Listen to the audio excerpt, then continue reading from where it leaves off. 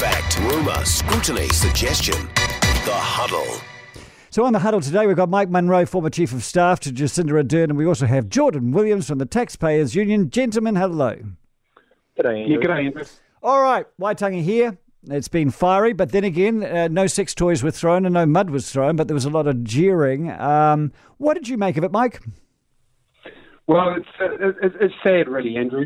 Over recent years, we've started to sort of, generate some hope that that the celebrations at Waitangi are building a stronger sense of collective identity in New Zealand, and people working together, Maori and Pakeha working together towards a common end.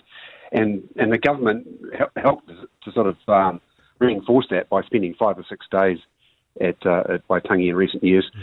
This year, we've had the government sort of in and out on one day, and all you've had is sort of booing and interjections and protesters interrupting proceedings.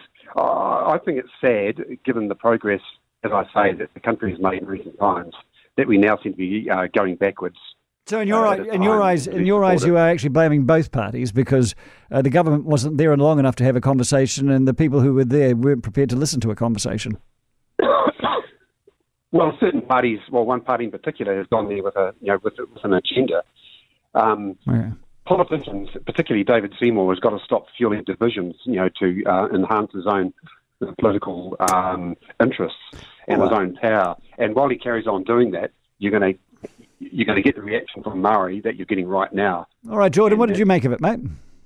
Oh, well, I agreed with Mike right up until that last point. I mean, it's difficult to have a conversation, and when you turn up, you're going to be booed. It's totally incorrect that the government's been in and out. I've been speaking to a number of government MPs over the whole weekend, and it's very clear that there was a large contingent up as early as Friday. So I just don't think that's quite a fair reflection. But of course, what you see in the media is only a tiny little slither of what actually goes on in Waitangi now with the government and the series of meetings in Hui and events and dinners they have, which is really sort of a bit of a festival. Look, I think it's not unlike what's been going on in Australia with their own Australia Day last week, where sadly the culture wars have arrived, where even on what should really be our national day and where we celebrate what brings us together, instead is used by perhaps, let's give Mike a bit of credit, perhaps, to a degree, ACT might not mind a bit of brouhaha on it.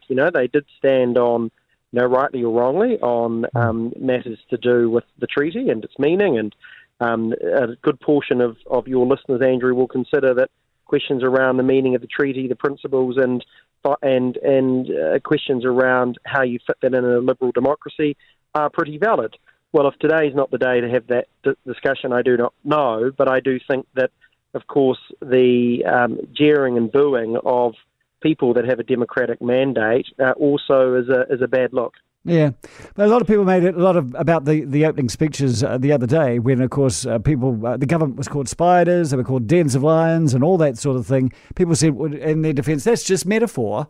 Do we take these things a little bit too literally, Mike? Yeah, I think we do. I mean, that sort of name calling is sort of part of the debate that goes on around these high profile issues and these volatile issues. But look, the thing that bothers me is that no society is immune from the sort of destruction and upset that can occur when people from different social groups, different ethnic groups or backgrounds or whatever become polarised. And we've seen that around the world, with Catholics and Protestants in Ireland and Croatians and the Serbs and the Balkans, and we've seen it now, of course, in the Middle East with Palestinians and Israelis. And we have to be careful that the polarisation doesn't get to a point that it becomes violent differences of opinion. And that's the risk. Well, Mike, your language, there's no violence today. Violent, it sort of dramatises things a bit. What do you reckon, Jordan?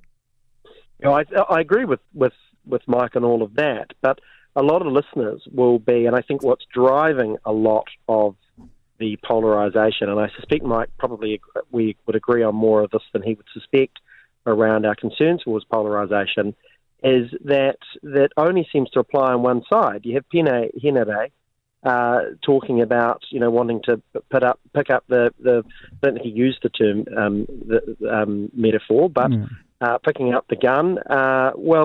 And everyone says, well, that was just a metaphor, don't worry about it. Well, I seem to recall a certain ACT Party leader talking about wanting to, metaphorically, blow up a government agency.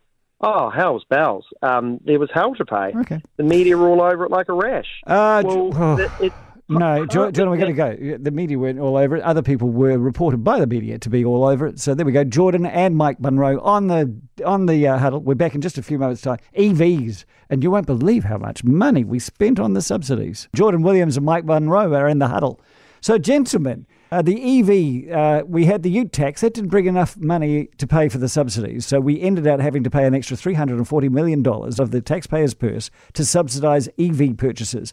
Now, I would like to ask you, Jordan, was that a spectacular waste of money, or was it spectacular and a reason to celebrate that we bought so many EVs?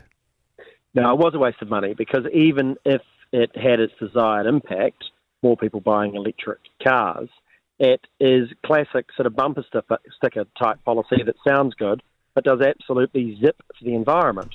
Because of the way our ETS works, it's a fixed cap for every tonne of emissions saved in transport, simply made it available for elsewhere in the economy, and you came out nowhere better off, except the taxpayer, $350-odd million poorer. And I say that as I own an electric car. Please don't tell anyone, Andrew. People will judge me. It doesn't fit with my image. I got one too. And I love it. But the idea that, people in provincial New Zealand that on average are on a lower income than us Aucklanders is frankly nuts. Okay, Jordan, we're running desperately out of time. So, Mike, what do you reckon? Success or failure? The thing is that climate policy doesn't come for free. It was always going to cost a lot of money to get the transition from fossil fuel-powered cars to EVs underway. And say what you like, but this policy was the single most effective policy implemented by the government during its time in office. The other point I'd point out is that the Luxon family collected an $8,000 Tesla subsidy before the policy got scrapped. So what does that sort of tell you about cynicism in politics? Well, Michael, and I thank you so much. Mike Munro, Jordan Williams on the Huddle. For more from Heather Duplessis Allen Drive, listen live to News Talk ZB from 4 p.m. weekdays or follow the podcast on iHeartRadio.